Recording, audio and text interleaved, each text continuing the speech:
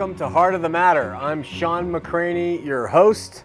This is a live call-in show, and I'll give you the number in a minute so you can call in, ask your questions, make your accusations, or whatever you want to do. Let's begin with a word of prayer if we can.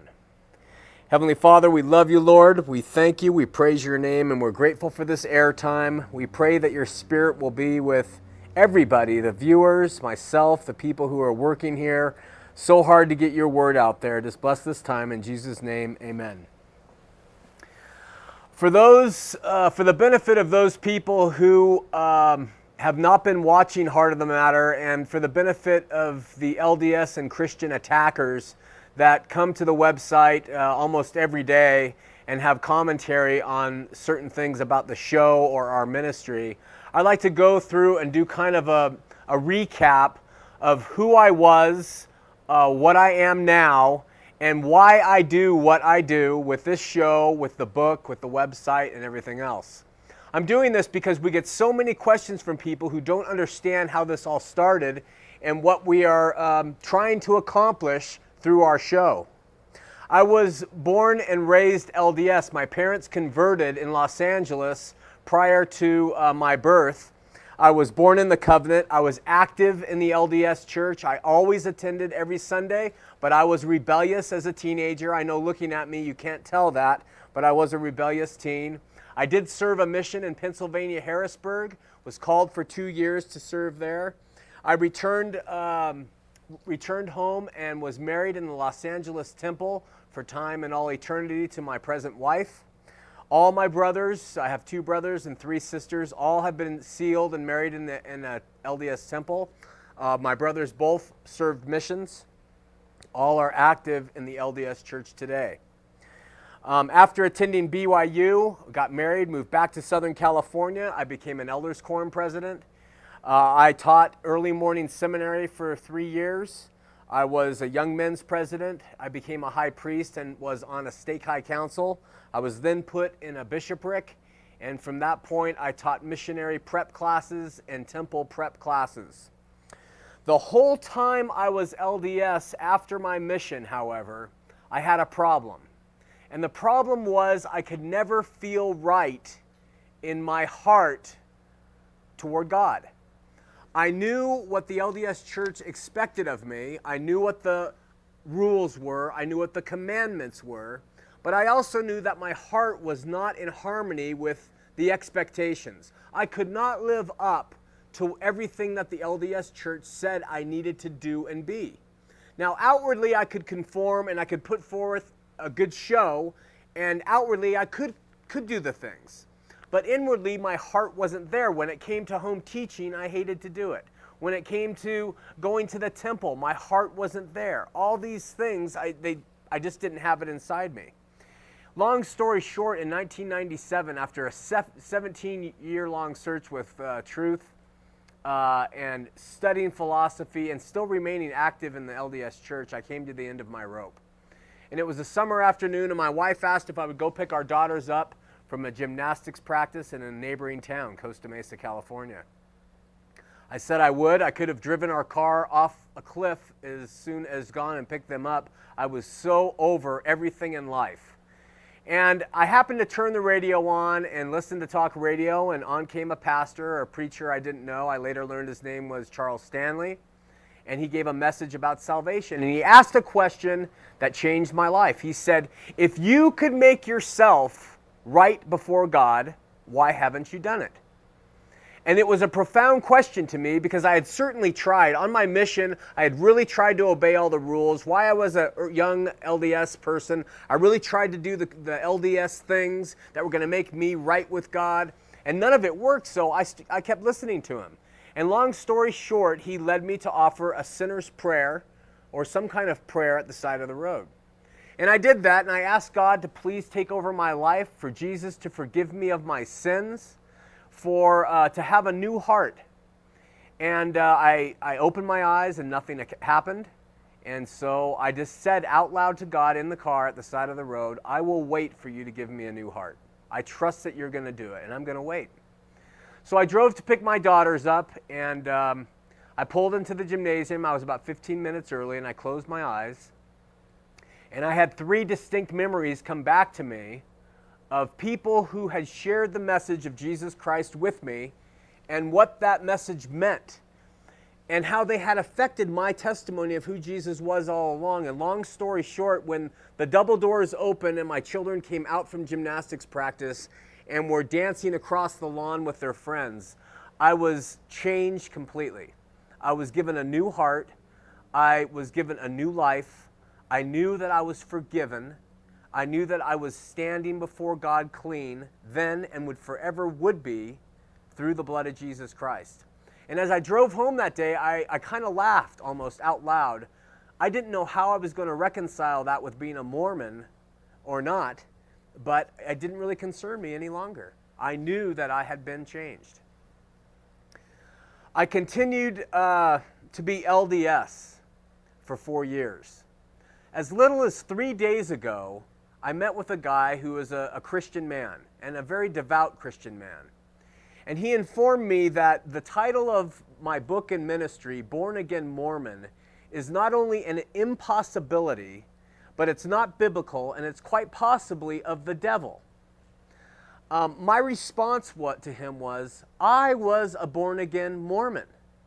Do you understand that? I was, because I had the metaphysical experience with Jesus at the side of the road, and I continued to be a Latter-day Saint for 4 years thereafter. I didn't know what I was supposed to do, but I knew that God had given me a new heart, and He was giving me time to figure out which way He wanted me to go. Jesus did give me a new heart, and here's the kicker, I was still LDS.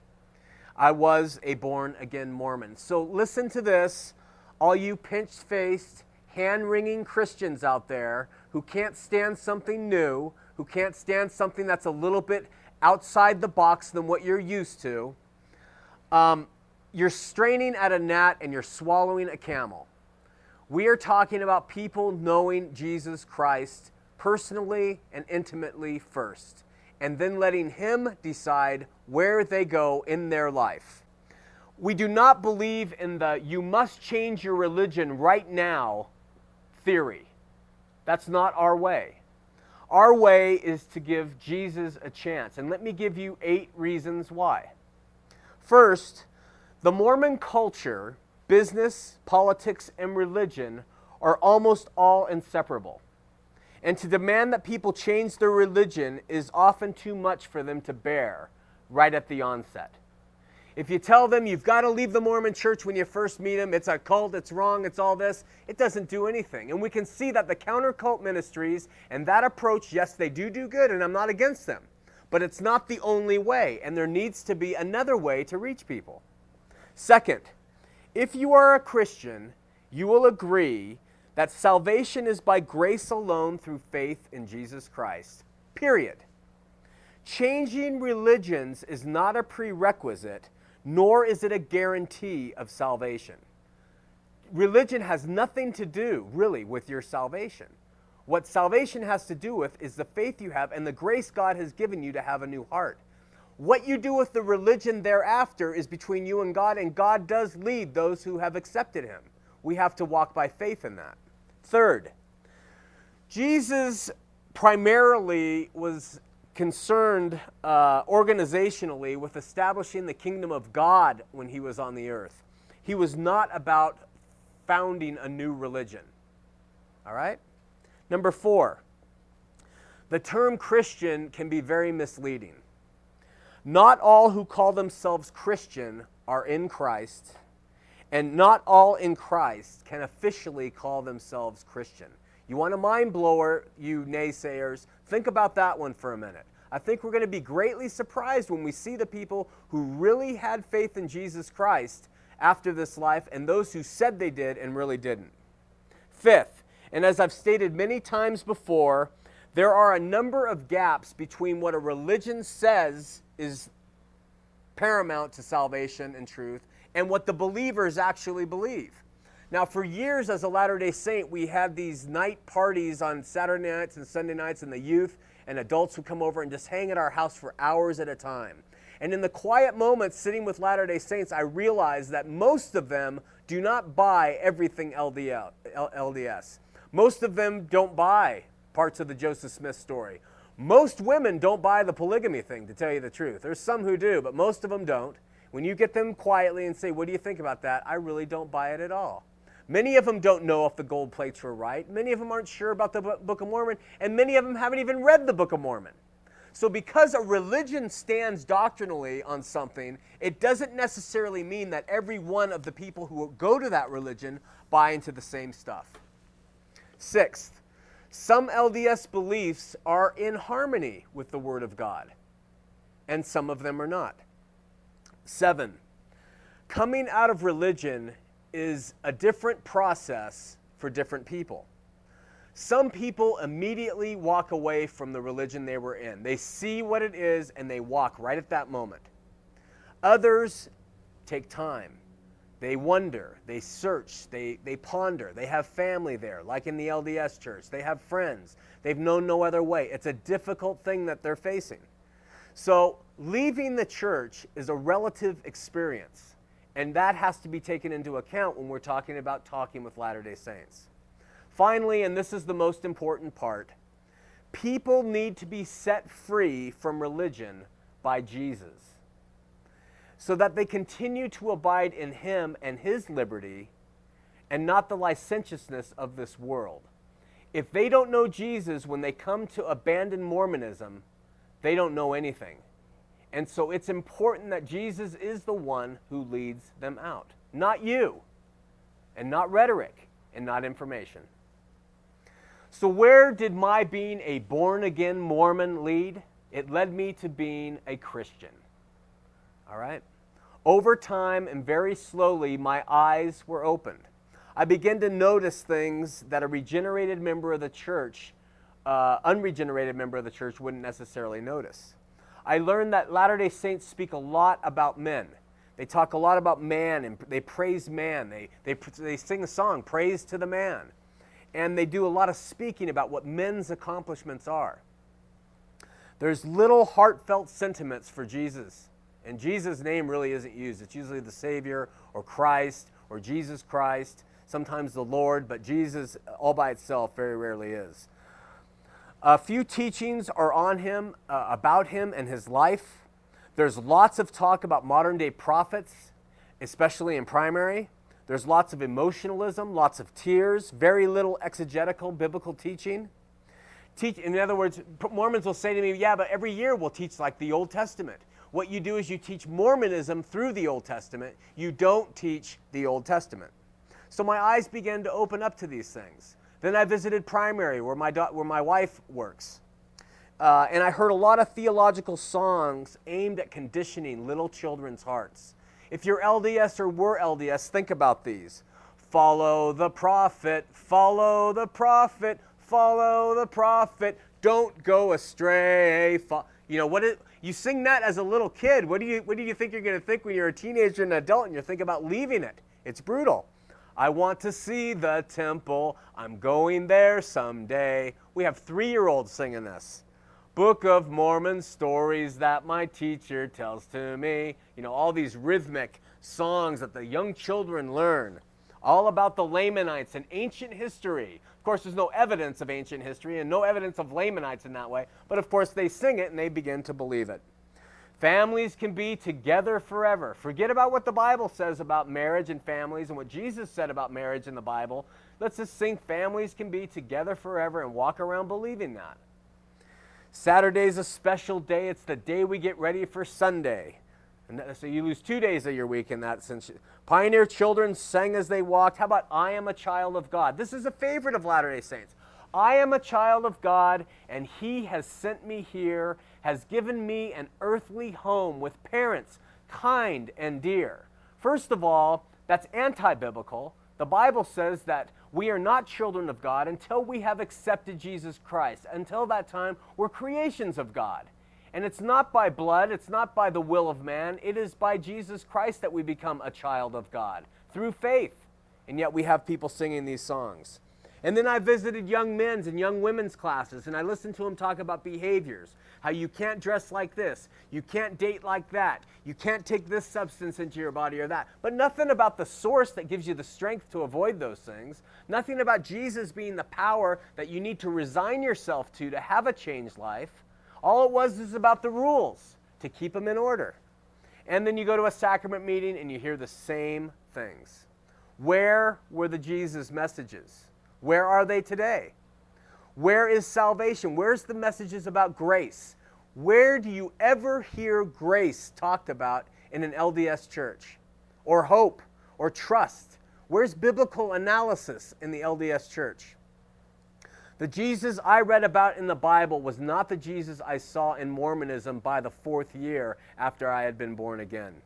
He was a portrait of authority rather than God incarnate.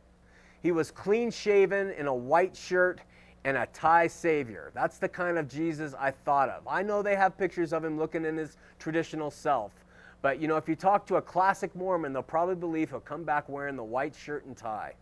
He was a sin janitor rather than a life guide and our God. There's such a big difference. So then I started to investigate other churches. And praise God, I fortunately attended one near my home where the pastor was a godly man who taught the Word of God and who really led the sheep to know and worship God. In time and by comparison, I realized that there is a very big difference between singing hymns and worshiping the Lord. A big difference between studying the Bible throughout your entire life and reading little stories that support your theologies that are no wise biblical. And there's a huge difference between saying a prayer, an opening or closing prayer, or a prayer over the food, or your bedtime prayers, and really praying to God in a relationship to Him. After 4 years of placing my life in the hands of God, after 4 years of being a born-again Mormon, I knew what I needed to do, and I requested to be excommunicated from the LDS Church in Park City, Utah. I sat before their tribunal of 15 men, and for 2 hours went back and forth about all these different things. And in the end, they granted my request, and I was excommunicated. And I deserved it, to be honest with you. I was a sinner. So are you. And in fact, most people in the LDS Church probably deserve excommunication because you can't follow the law that is given to you. I knew that by taking this step, I was jeopardizing my family, I was jeopardizing my marriage, I was jeopardizing all the friends and extended family that I had, but there was no way in the face of the change I had had that I could turn from it, and I had to follow God. I'm saying all this to two different audiences and for two different reasons. I'm saying this to the nagging Christian complainers. I'm stating this that you can reach out to Mormons without trying to force them to leave the church. I'm also saying these things to the Latter-day Saints so that they can see that I'm not just up here giving a show of something I think I know. Many of the emails I get are from you that saying I don't know what I'm talking about. I know what I'm talking about. I've been there. I've studied it like you, and I'm talking as it is. So my message is to both of those parties.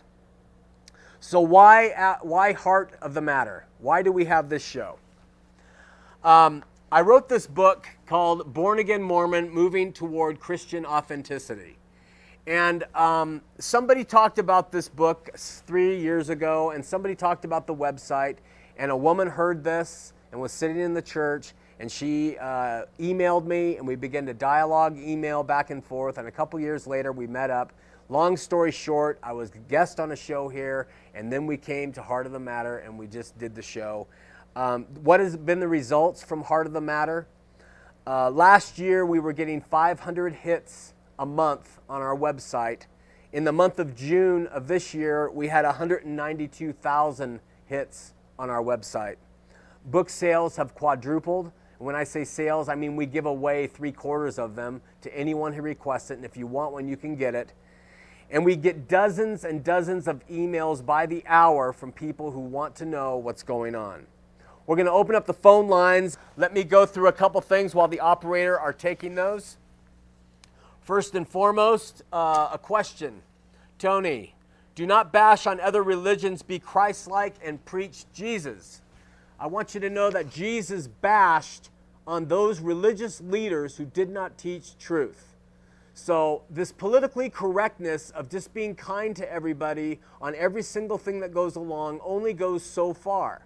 When it comes to individuals and their choices, I love them, and I love them unconditionally, the best that I possibly can.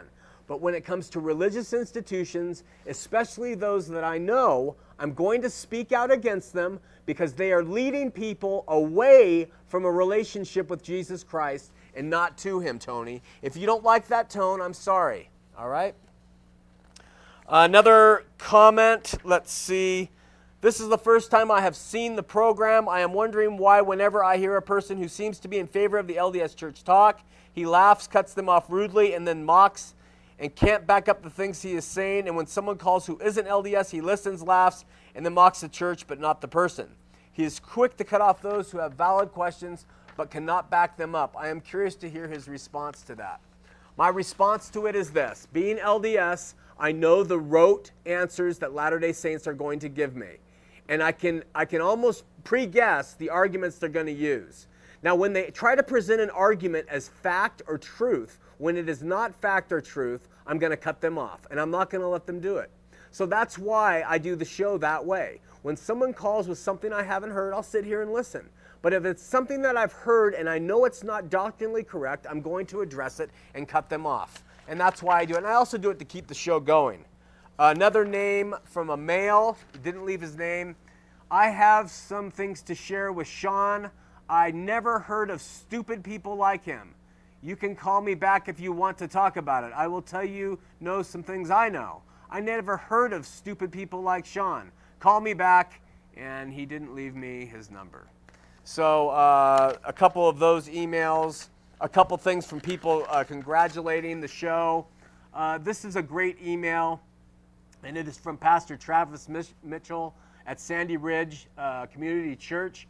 And Travis has had 2 people come to the church, and through his efforts and the efforts of others, and partially from the show, they've come to know the Lord, and we praise God for that and are very grateful for that. Finally, to end on a sour note, it says, from that one guy, man, you are a joke. Your site is just a waste of web space, and your TV show is just a waste of airtime. The LDS Church is the true church. It's not our fault you don't believe it anymore. Everyone has a choice to make when it comes to religion. You need to make the right choice and come back to the true church. Stop speaking against it.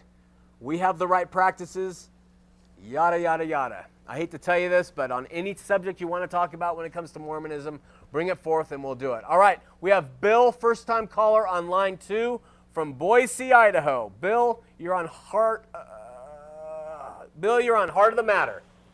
Hi, Sean. How are you? I'm doing well. How are you? I'm great. The question I got is I've been talking with the missionaries. They've been coming over, the LDS missionaries.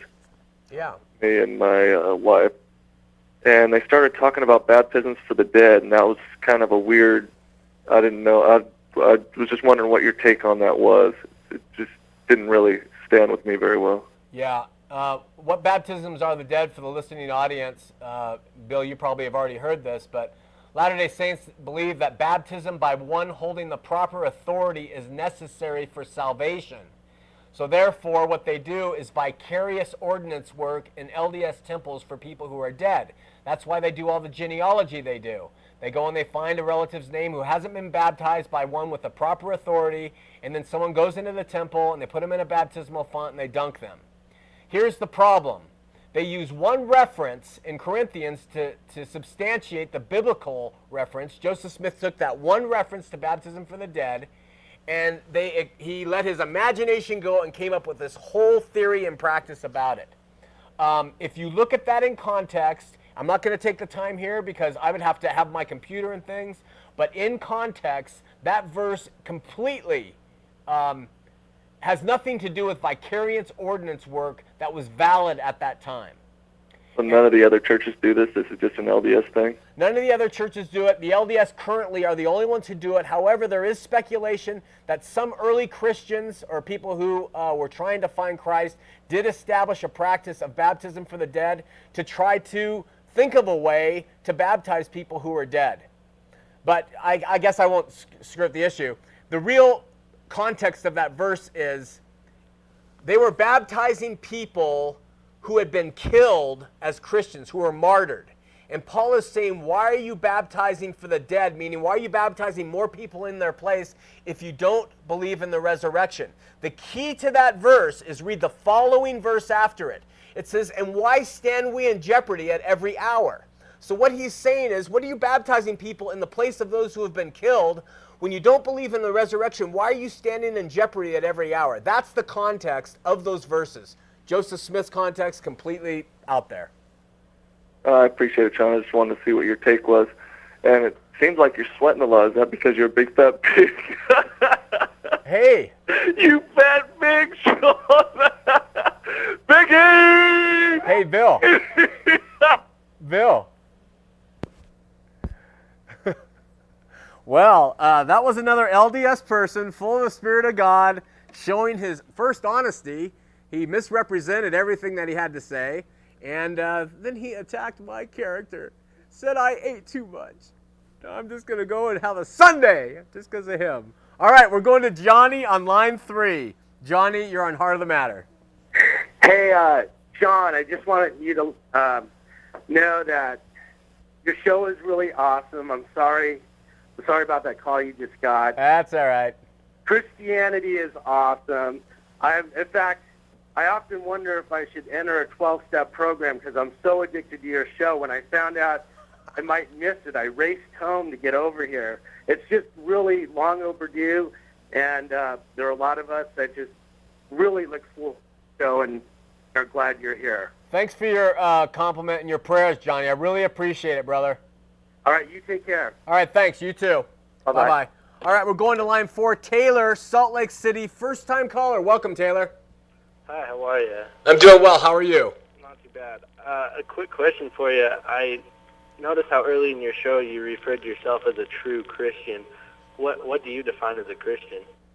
I define a Christian as somebody who believes that Jesus came down from as God, took on a body, suffered for the sins of this world, and that salvation comes through faith and grace. You have faith on him and you're saved by grace. I also believe that Jesus, also turn down your TV if you would. I also believe that Jesus was resurrected, and I believe that he sits on the right hand of the Father today. Those are the essentials. I also believe the Bible to be the inerrant Word of God, but I think there are Christians who might dispute some of that. I don't agree with them, but I think that's essentially what it means to be a Christian. Okay, well, myself, I'm a Mormon. I consider all Mormons to be Christians too. I mean, yeah. Why would you say that we're not? Well, there's a couple things. Is it Taylor? Yeah. Taylor, here are the reasons why. One, they believe that Jesus was a created being. When Jesus was with Philip, Philip said, Jesus, show us the Father. Jesus said, Philip, have you not been with me long enough? If you've seen me, you've seen the Father. Jesus was God incarnate. Latter-day Saint theology teaches that Jesus was a created being. Okay, second thing is that Latter-day Saints do not embrace the idea, the biblical idea that is completely reinforced contextually through the Bible, that you're saved by grace. Latter-day Saints believe that you are saved by obedience to the laws and ordinances of the LDS gospel. That's a complete divergence from what the Bible teaches you're saved by. Does that help? Yeah, kind of. And then, if you don't mind me asking, you yourself used to be a Mormon, right? Yeah. Did you, if you don't mind me asking once again, did you serve a mission? Yeah. I served a mission, Pennsylvania, Harrisburg. Not that it matters, but I was an assistant to the president. I was in the leadership positions, and I served faithfully. Okay, so then what made you yourself become a born-again Mormon? It wasn't me. It was the fact that, one, I couldn't reconcile my sinful heart to God. No matter what I did outwardly, Taylor, I was a sinner in my heart. I knew that when I saw a hot girl that I went to lust. I knew if someone cut me off on the road, I went to anger. I knew that if I had the opportunity to take advantage of somebody, I would fight the urge and sometimes might in a business transaction. I had an evil heart. My outward conformities meant nothing to me. I was in conflict. So when I pulled to the side of the road, I asked Jesus to give me a new heart and a new life, and I trusted him. He did it. So he gave me the regenerative experience, the rebirth experience that allowed me to become the man I know he wanted me to be all along. Okay, so how can you believe some of it and not believe some of it? Some of what? If Joseph Smith was the true prophet, then that's what started our religion. Everything's based off the teachings of Joseph Smith. Yeah. How can you believe some of it? Well, Joseph Smith also knew his Bible, Taylor, and I can't say, nobody can say that Mormonism does not support many Christian themes. I mean, Mormonism does very well. So you're going to support the things that are true, and you're going to discount the things that are not. That's what makes a really good counterfeit, is something that is so close to the original. Well, you have a lot of good works, and you have a great organization, you have people who live a righteous life, and it seems like, wow, that's truth. But in reality, when you read the Bible's message of salvation is completely different, and that's why. Okay, I mean, you've got your own reasons, but like, I'm sorry about the call that what's his name, Bill, left you. That's all right, man. I know a lot of Latter-day Saints, and I know a lot of them are not like that, and I know you're not one of them, so don't worry about old Bill. Yeah, I mean, like, I guess, I can say I'm not a perfect Mormon. I've had my problems, like what you may have said, but, like, the whole process of repentance, I mean, that's what bishops there, your leaders are there to help you through that, so you can get over that. I mean, myself, I'm getting ready to serve a mission, and I'll admit, I didn't used to be the greatest little kid, and I've been thinking a lot about that. My dad was a bishop. I've become friends with stake president, and just reading the Book of Mormon, all that stuff. Yeah. It's just, I go through the whole repentance process, and I mean, I don't question it at all. I know you don't. A lot of people have their own questions. I mean, and you can do whatever you want. That's no problem. That you become a born again Mormon. I mean, that's your choice. That's all up to you. That's part of. Taylor, do me a favor. Have you been born again? Can you say that if you died right now, you'd live with God without question? I say that I would. You would? Have you been born again? No. If my heart is in the right place, I believe that, I can live with God again. If your heart's in the right place, well, you know what? It's Jesus that makes you right to live with God again, Taylor. He gave an imperative. That means he gave something that you can't get around. He said, you must, in the Greek, you must be born again. You're going to have to be born again, and you're going to have to be able to state that you have been. Okay, well, isn't that what baptism is? No, baptism is not rebirth. No. Read the passages of Nicodemus and keep studying that and see what rebirth is. And then just do a topical guide search on the new creature and a new man and what those things mean. Baptism is something that you do, an outward ordinance that you do to show that you are committed to Christ publicly. It has nothing to do with your heart changing. Baptism is similar to circumcision because of the Old Testament. Because you were circumcised doesn't mean that you were holy. It just means that you went through and you did that ordinance. But what your heart is a different thing. Keep checking that out, buddy. We got a lot of calls waiting. Thanks for calling. Yep. All right, man. See you later. We're going to Nancy in Provo, first-time caller on line 1. Nancy, you're on Heart of the Matter. Hi, how are you? I'm doing well. How are you? I'm doing well. I have never seen this show before. I turned the channel, and I don't know what made me stay, but I am so proud of you for speaking up. If people don't agree with what you're saying, the fact that you have the courage to talk about what you believe. I was born and raised Mormon. I left the church probably, I'd say, 10 years ago, and everything you're saying is ringing true to me, from the songs that you sing in primary, conditioning from very, very young. Luckily, I was raised by parents who, at a certain age gave us choice, but I know that doesn't happen. No. A lot of Mormon families, it really doesn't. It is, you will live this way or you will not be part of us. Yeah. And I just don't see how godlike can you be? Nancy, what are you doing now? Well, you mean as far as church? Nothing. Yeah. Nothing. I'm pretty disenchanted, to be honest. Yeah, it's a normal reaction. It's a normal reaction for Mormons to never look at another church and to sometimes even become atheistic because it's so They use such methodologies that it's hard to really look at anything else. There are some really good. You live in Orem? I live in Provo, yeah. You live in Provo? Just try. Let me just throw one church out to you. Okay. All right? Joe McCormick, and his church is Mountain View Calvary Chapel. Okay. And I think it's an American Fork, if memory serves. Okay. Just try one Sunday. Just one. Okay. And talk to God just with your heart that you've got, that you've shared with us on this show, Nancy, and just say, God, I don't know what any of this means, but you lead me, you do it, not me, and just see what happens. Okay. Will you call us back? Definitely. Okay, thanks so much. Tell me the name one more time. It's Joe McCormick, Mountain View Calvary Chapel. Mountain View Calvary Chapel. Thanks, man. I appreciate it. All right, take care. All right. Bye-bye. Bye-bye. I'm asked to talk about the book one more time. The book is called Born Again Mormon, Moving Toward Christian Authenticity. And just to let you know, we sell that book online. You go there, you can click on PayPal. It's $9.99 plus $1.70 or something to ship it. If you can't afford that, simply email me and say, hey, Sean, I want your book. Here's my address. Can't afford it, and we'll send it to you for free.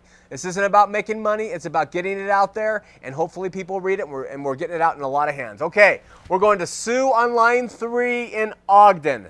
Sue, a first-time caller. Welcome to Heart of the Matter. Hi, how are you? I'm doing well. How are you? We met. I can't hear you, Sue. We're going to line 2 on... Are you there? Yeah. This is Sean. Go ahead. My name's not Sue. I'm actually Jeremy. I don't know. It says Sue on TV. You probably make a very nice-looking Sue, but go ahead, Jeremy. Thanks.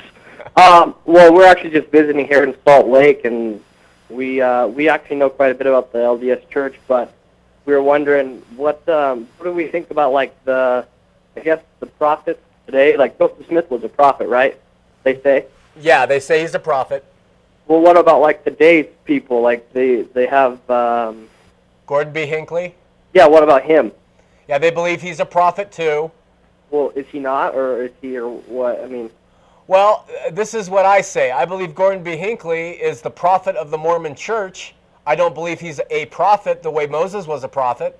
I accept his title. If the Mormon Church wants to call their leader a prophet, they can, in my opinion. But I don't think he's a prophet who sees God or receives revelation for the whole world for God. I think that the gift of prophecy, certain people have been given, and I think the office of prophets was done away with on the cross.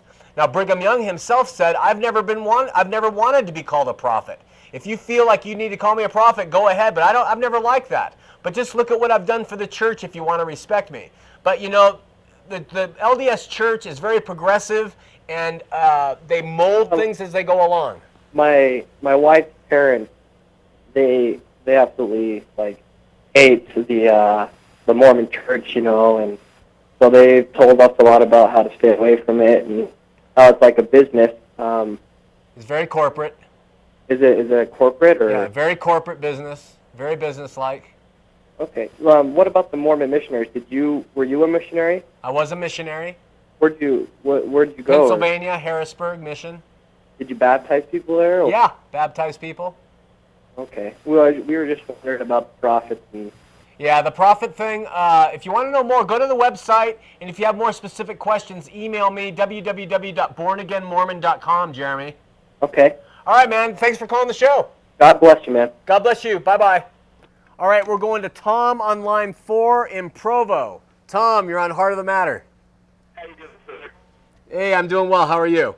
Good. I'm a born-again Christian located in Provo. I just moved here from California. Hi. And I live in the BYU area, and I just have a question for you. Okay. I know an ex-bishop, and he believes that God and Jesus are both gods. Yeah. And then I have a friend that is a soon-to-be missionary. He leaves on his mission soon, and he does not believe that. Why aren't the beliefs clear? Why can't they say things from one generation to the other? This is a fantastic question, and the answer, it can be a little bit complex, but let me explain it this way. Latter-day Saints believe in, first of all, they believe in their scripture, Doctrine and Covenants, Pearl of Great Price, Book of Mormon, and the Bible. They also believe in modern-day revelation. So they believe in what Joseph Smith received as revelations, and Brigham Young and John Taylor, all the way down to Gordon B. Hinckley. They also believe in apostles and what they say as Scripture. They listen to general authorities of the church as what they say, not as Scripture, but as sound thoughts. They read books that are written by people, and they believe their bishops and stake presidents have the authority to receive revelation from God on the local level. You take all of that into consideration, you have 1,000 different answers for a single question. Right. And all of them can be substantiated by something that is supposedly true. So it's open very much to interpretation. And that's helped them stay alive, because where one time they believed this, now they can say, well, we really didn't believe that, we've changed it to this. And it's very slippery, for lack of a better word. So they really don't know what they really honestly believe and what is truly honestly doctrine. Now, what they do know, according to Joseph Smith's first vision, was God has a body of flesh and bone, Jesus Christ is his Son, and the Holy Spirit is the third member of their Godhead. They will agree to that. But when it starts getting into, are they one God, three gods, polytheistic, was Jesus his literal son, was he, all that stuff is up in the air. Right. Okay. Well, and, God bless you. You're doing awesome things. And just so you know, God is working in Utah Valley. I just spoke with a guy he was on his mission, and he got saved on the mission field. And awesome! He got baptized up on the hill, and it was a beautiful thing, man. God is good. No kidding. What a great story. It was good, man. It was good. Just tap into the BYU Christ EV resource, and you'll get into that. I'll check it out. Cool. Thanks for calling, man. God bless. Bye-bye. We're going to Terry on line 2 in Ogden. She's a first-time caller. Terry. Yes, hello, Sean. How are you? I couldn't be better, sir. Thank you very much. Good. Praise God for your show. I'm a born-again Christian here in the Ogden area. I would like to recommend, first off, Roy Christian Church for any of those that are in the military up Hill Air Force Base Way. All right. Roy Christian Church there in the Hill Air Force Base area. Yeah, it's in Roy up there. In Roy, all right? Yeah. We're going to send our church scouts up to double-check you. I believe you, Terry. I believe you. Send them up. Send them up. Be glad to have them, sir. All right. Hey, listen, I have a question. Yeah. I was witnessing to a fellow worker, worked for the Union Pacific Railroad, and I was witnessing to a fellow down there and telling him about heaven and hell. Another fellow worker, LDS, came up behind him and patted him on the back and just told him, you don't need to worry because it doesn't get any worse than it is right here. Yeah. Does the LDS believe that there is a heaven and hell, or are they into the kingdom type deal? Could you answer that for me? I can. What they believe in are 3 main levels of heaven: the celestial, the terrestrial, and the telestial. They believe those are all heavens or glories where everybody on this earth is going to get one of them for having come to this earth in the first place, accepting God's plan in a pre-existence, and because they did that, they're going to get a reward. The lowest of those kingdoms, the telestial, is where liars, adulterers, murderers, drug fiends are going to go. The middle level is where people who believe in Jesus and are saved but never embrace the LDS gospel. And the celestial is the place where those who embrace the LDS gospel and lived it obediently, they'll go to that. But that being said, they do also say that anywhere that is not celestial is a form of hell because you're damned in your eternal progression. So that's what they believe the definition of hell is. I see. Finally, they do believe in a place called outer darkness. And in this outer darkness, they believe that people will be cast there who once knew the truth and turned from it, and there they will have the weeping and wailing and gnashing of teeth, and their bodies will be disassembled. I have been told many times that that's where I'm headed. So just to let you know where my future state is according to the Latter-day Saints. Well, I'll be pleased to be there with you, sir. I thank you for that. And also, if I could get a copy of your book, I sure would appreciate that. Hey, Terry, email me at www.bornagainmormon.com, and I'll send it out to you, no problem. Thank you very much. One more question. I know you're in a hurry. Is your wife a Christian? My wife is a Christian.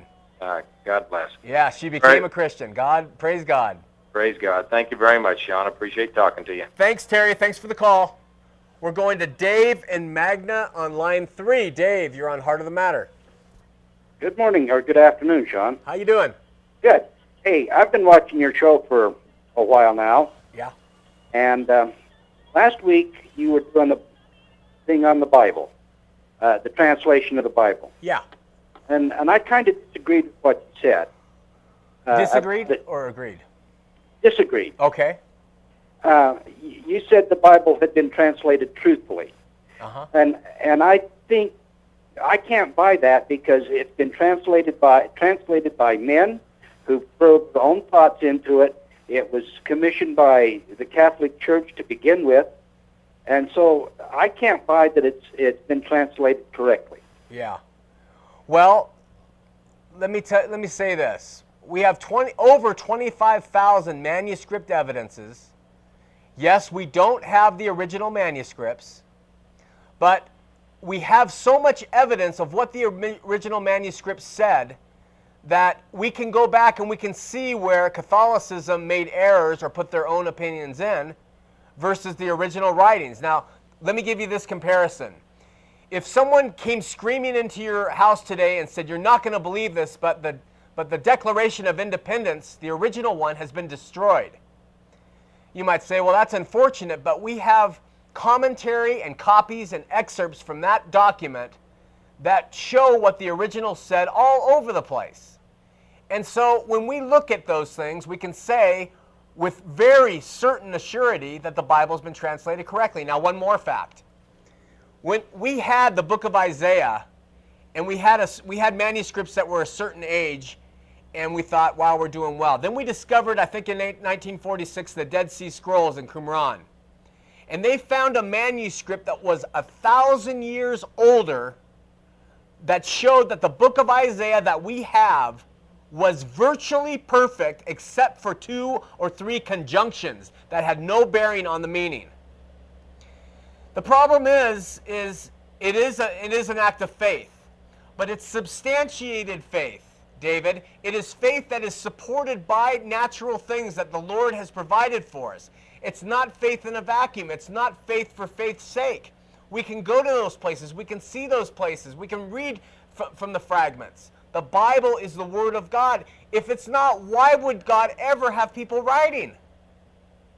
Well, I believe in the Bible, and I believe that when you read the Bible, you get your true meaning out of it, and that that the Lord gives you what you need from it, no matter how it was translated. Right. But I believe that too. I do believe that it has been translated incorrectly throughout the generations. You've got the King James version, you've got the Catholic version, you've got 5 books that were left out and books that should have been left out. You do. You have all kinds of Gnostic Gospels and apocryphal books, but I trust that what came through was what God wanted, and when I read it as a whole, the Spirit definitely speaks to me that it is comprehensively His truth. Now, I got to say this, David, and I don't know what your situation is, and you can answer this question yourself, but have you been born again? When I was born again and I started to read the Word, it became an entirely new picture for me. And it opened up in my heart so miraculously that I saw the truth there. And I'm not really a mystical guy that way. I like facts, and I don't like BS. But when the Lord changed my heart from being a sinner to accepting me as I was, He also gave me new eyes to understand His Word. And it really was a different book when I started to read it. Well, I was raised Mormon. Uh-huh. I was excommunicated in a time when I needed the church more than anything else. That's unfortunate. And so I don't have any religion now. I believe in Jesus Christ, and I believe in God, and I believe in the Holy Ghost. As far as being born again, I think I have been. I feel I have been. Okay. But I don't attend any church, or I don't go to church on Sundays or anything like that. Well, the Lord's going to judge your heart and not your Sunday school attendance. I hope you'll find a church, because we are commanded to fellowship with like-minded saints. And you might be able to offer some things to people in those churches that they can't get from anybody else. It's not just a matter of what you take from it, but it's what you can give there. There's a lot of churches that need people like you, David. Maybe you ought to consider finding one and just trying it out. I just don't know where to go. I work on Sunday mornings, and my wife goes to church on Sunday mornings, and I don't go to church Sunday night because I don't feel comfortable. Will you email me and I'll give you some recommendations? I can't. I don't have the email, the internet. Okay. Will you call the station next Tuesday morning, and we'll talk to you then? Okay. Okay. That'll be good, David. I'll talk to you later. Okay. Thank you very much. God bless you. Bye-bye. All right. Let me go to a few other emails. This is Deb. My husband is an active Mormon, continues to struggle. Please pray for him. Can I come to the station? You can come to the station anytime if you'd like when we're filming. And watch from there. All right. We have 6 minutes left. The phones are jammed, but we're waiting for a call to come up. Is there anybody here who would like to say anything? We do have some guests. No, I'm just kidding you. All right. We have on line 2, Craig. Craig, on line 2. You're on Heart of the Matter. Hi, Sean. Hey, man. Hey, I was talking with a good Mormon friend the other day, and he told me that the Garden of Eden was in Missouri. Is that correct? That the what? Garden of Eden is in Missouri. Yes, I'm sorry. Our phones are messed up, Craig. Yes, they believe that Adam-on-Diamond, which was, I think, what Joseph Smith coined the Garden of Eden as being, was in Independence, Missouri. Yes. And there's a monument at Adamante. There's what? Is there a monument called Adamante? Yeah, Adam on Diamond, and I think there is a monument there that the Latter-day Saints believe they're going to be called to go back there and congregate in the last days. So Adam and Eve lived in Missouri. I don't know. It's one of the peculiarities of Mormonism.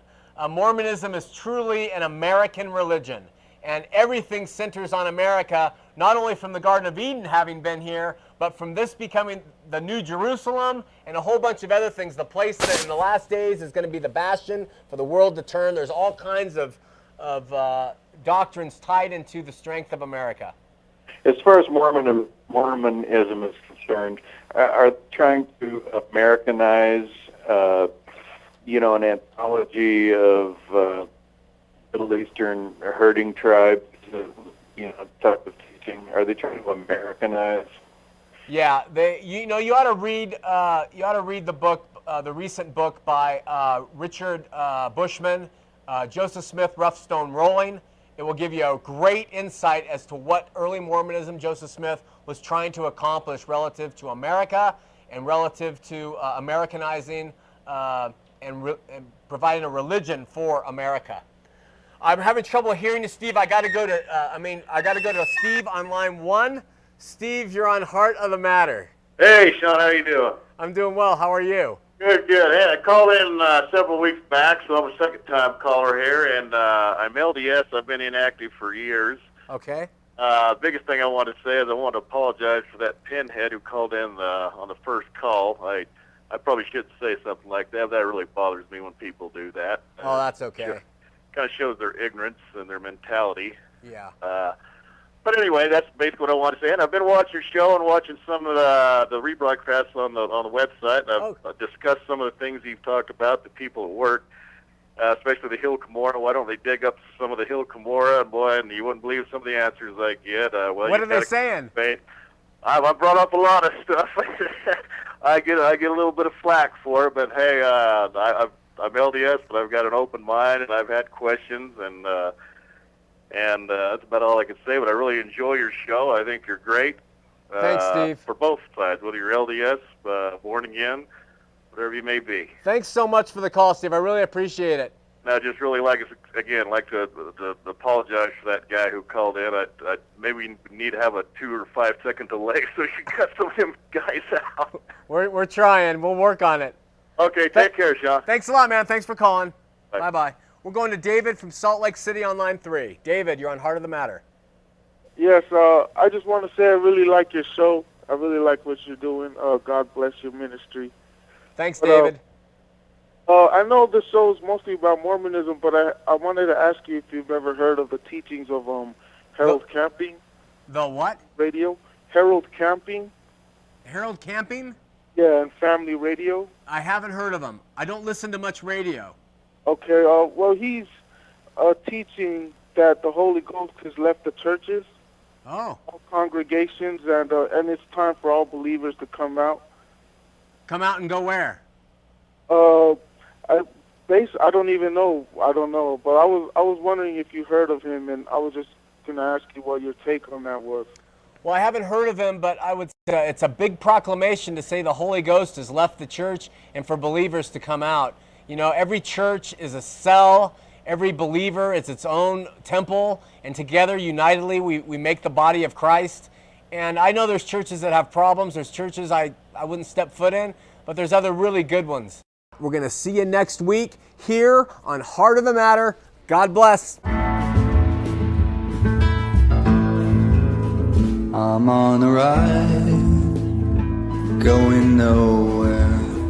I am an existential cowboy on the wind, and I won't be coming out, I'm going in. This man's awake, a storm's arising, the dawn's awaiting till 100 monkeys know. And I can feel the light-filled monkeys start